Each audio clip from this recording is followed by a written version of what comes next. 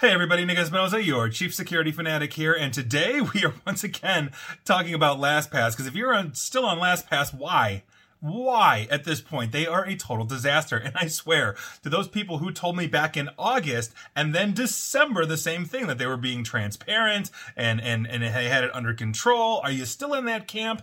Because I wouldn't be if I were you. I really wouldn't. We now have an understanding of what they meant back in August when they said that they had a zero-knowledge approach to security, because apparently they have no knowledge of how to run a security program, especially remote work or bring your own device policies as well. This is absolutely crazy. Now, there have been multiple publications that have written on this, but I thought Dan Gooden of Ars Technica had a really excellent write-up on this, so I'm cribbing heavily from him and paraphrasing. Dan, excellent job on this. You should go read his article on Ars Technica. But here's what happened, because yesterday, this past Monday, LastPass said that the same attacker that hit them originally hacked an employee's home computer and obtained a decrypted vault of basically that's available to only a handful of LastPass developers. Now, although this initial intrusion, as I mentioned, ended in August, specifically August 12th, LastPass officials basically said that the threat actor, quote, was actively engaged in a new series of reconnaissance, enumeration, and exfiltration activity, end quote, between August 12th, that quote unquote end date, through August 26th.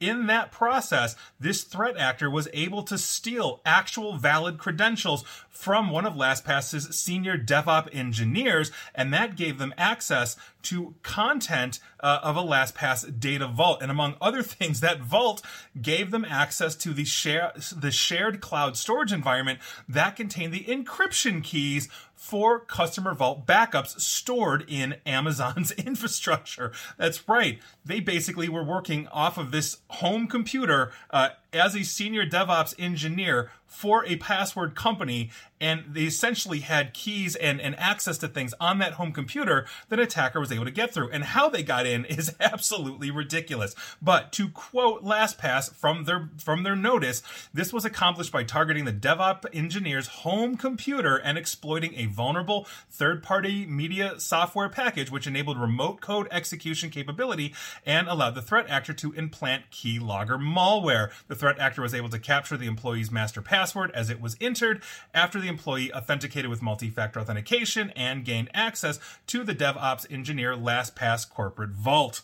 End quote. In other words, he got hit through his home computer through basically a third-party piece of software that was not obviously approved by LastPass, but this dude was using it at his house, and here we are. Now, this hacked DevOps engineer was one of only 4 LastPass employees, apparently, that had access to this specific corporate vault. And once in possession of that decrypted vault, the attacker basically exported the entries, including the, quote, decryption keys needed to access the AWS S3 LastPass production backups, comma, other cloud-based storage resources, and some related critical database backups, end quote. That is a huge problem. Now, yesterday's update is about 2 months or so after LastPass issued a previous major update for the first time that said that, contrary to previous assertions, the attackers did indeed obtain customer vault data containing both encrypted and plain text data. LastPass also said then that threat actor had also obtained a cloud storage access key and dual storage container decryption keys,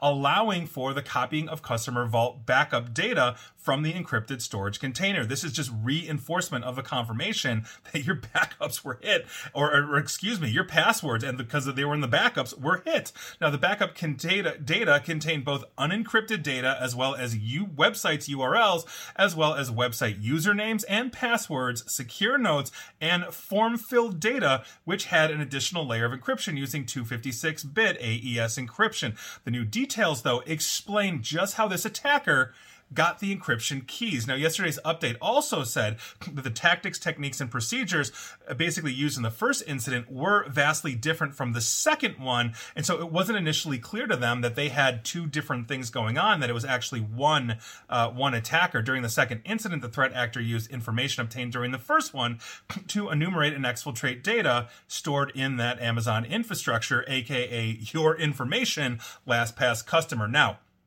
according to a person Again, this is from Dan Goodman of Ars Technica. According to a person briefed on a private report from LastPass who spoke on the condition of anonymity, the media software package that was exploited on the employee's home computer was Plex. This is basically like a freeware online streaming kind of platform software that you can integrate into devices. I do not use it, for the record. I tend not to use these things for obvious reasons. Now, interestingly enough, Plex reported its own network intrusion on August 24th, just 12 days after that second incident commenced for LastPass. That breach allowed the threat actor to access a proprietary database and basically steal password data, usernames, and emails belonging to about 30 million or so customers. Plex is a major provider, as I mentioned, of streaming media services that allow you to stream movies, games, all that kind of stuff, and you can build on-premise media servers. It's not clear, though, if the Plex breach has any connection to LastPass. Representatives of LastPass and Plex did not respond when Dan Goodman of Ars Technica reached out to them. And this is exactly what I'm talking about.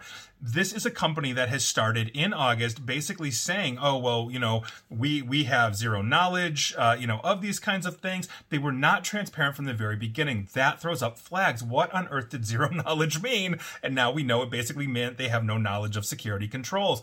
If you're working from home, this is why remote worker policies are so important and so unbelievably needed to be enforced. When I'm working from home, I have segregated networks. My work computers cannot physically talk to smart televisions, IoT devices, anything else, inside of my home network. It's completely isolated. And so if one of my smart TVs or whatever gets hacked, it will not affect essentially my work computers, because there is no physical cable running between any of them. They're on separate infrastructure. You can also create virtual LANs and all this other stuff, not to get technical on you. But the point is that when you are dealing with something as sensitive as password data, because your company literally is a password management provider, which makes you one of the most targeted companies in the world, because if I can break you, I get everybody, and LastPass just proved that. I get everybody's password. This is what we're talking about. So make sure that if you're working from home, you've got good isolation.